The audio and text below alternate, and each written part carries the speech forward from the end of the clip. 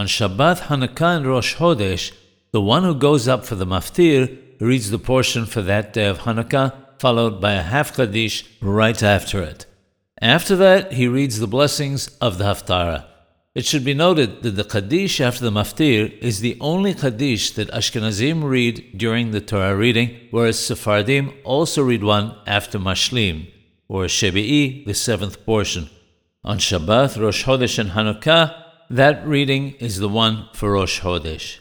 The Haftarah that is read is the one for Hanukkah. However, in this case, Sephardim also add the first and last lines of the Haftarah for Rosh Hodesh.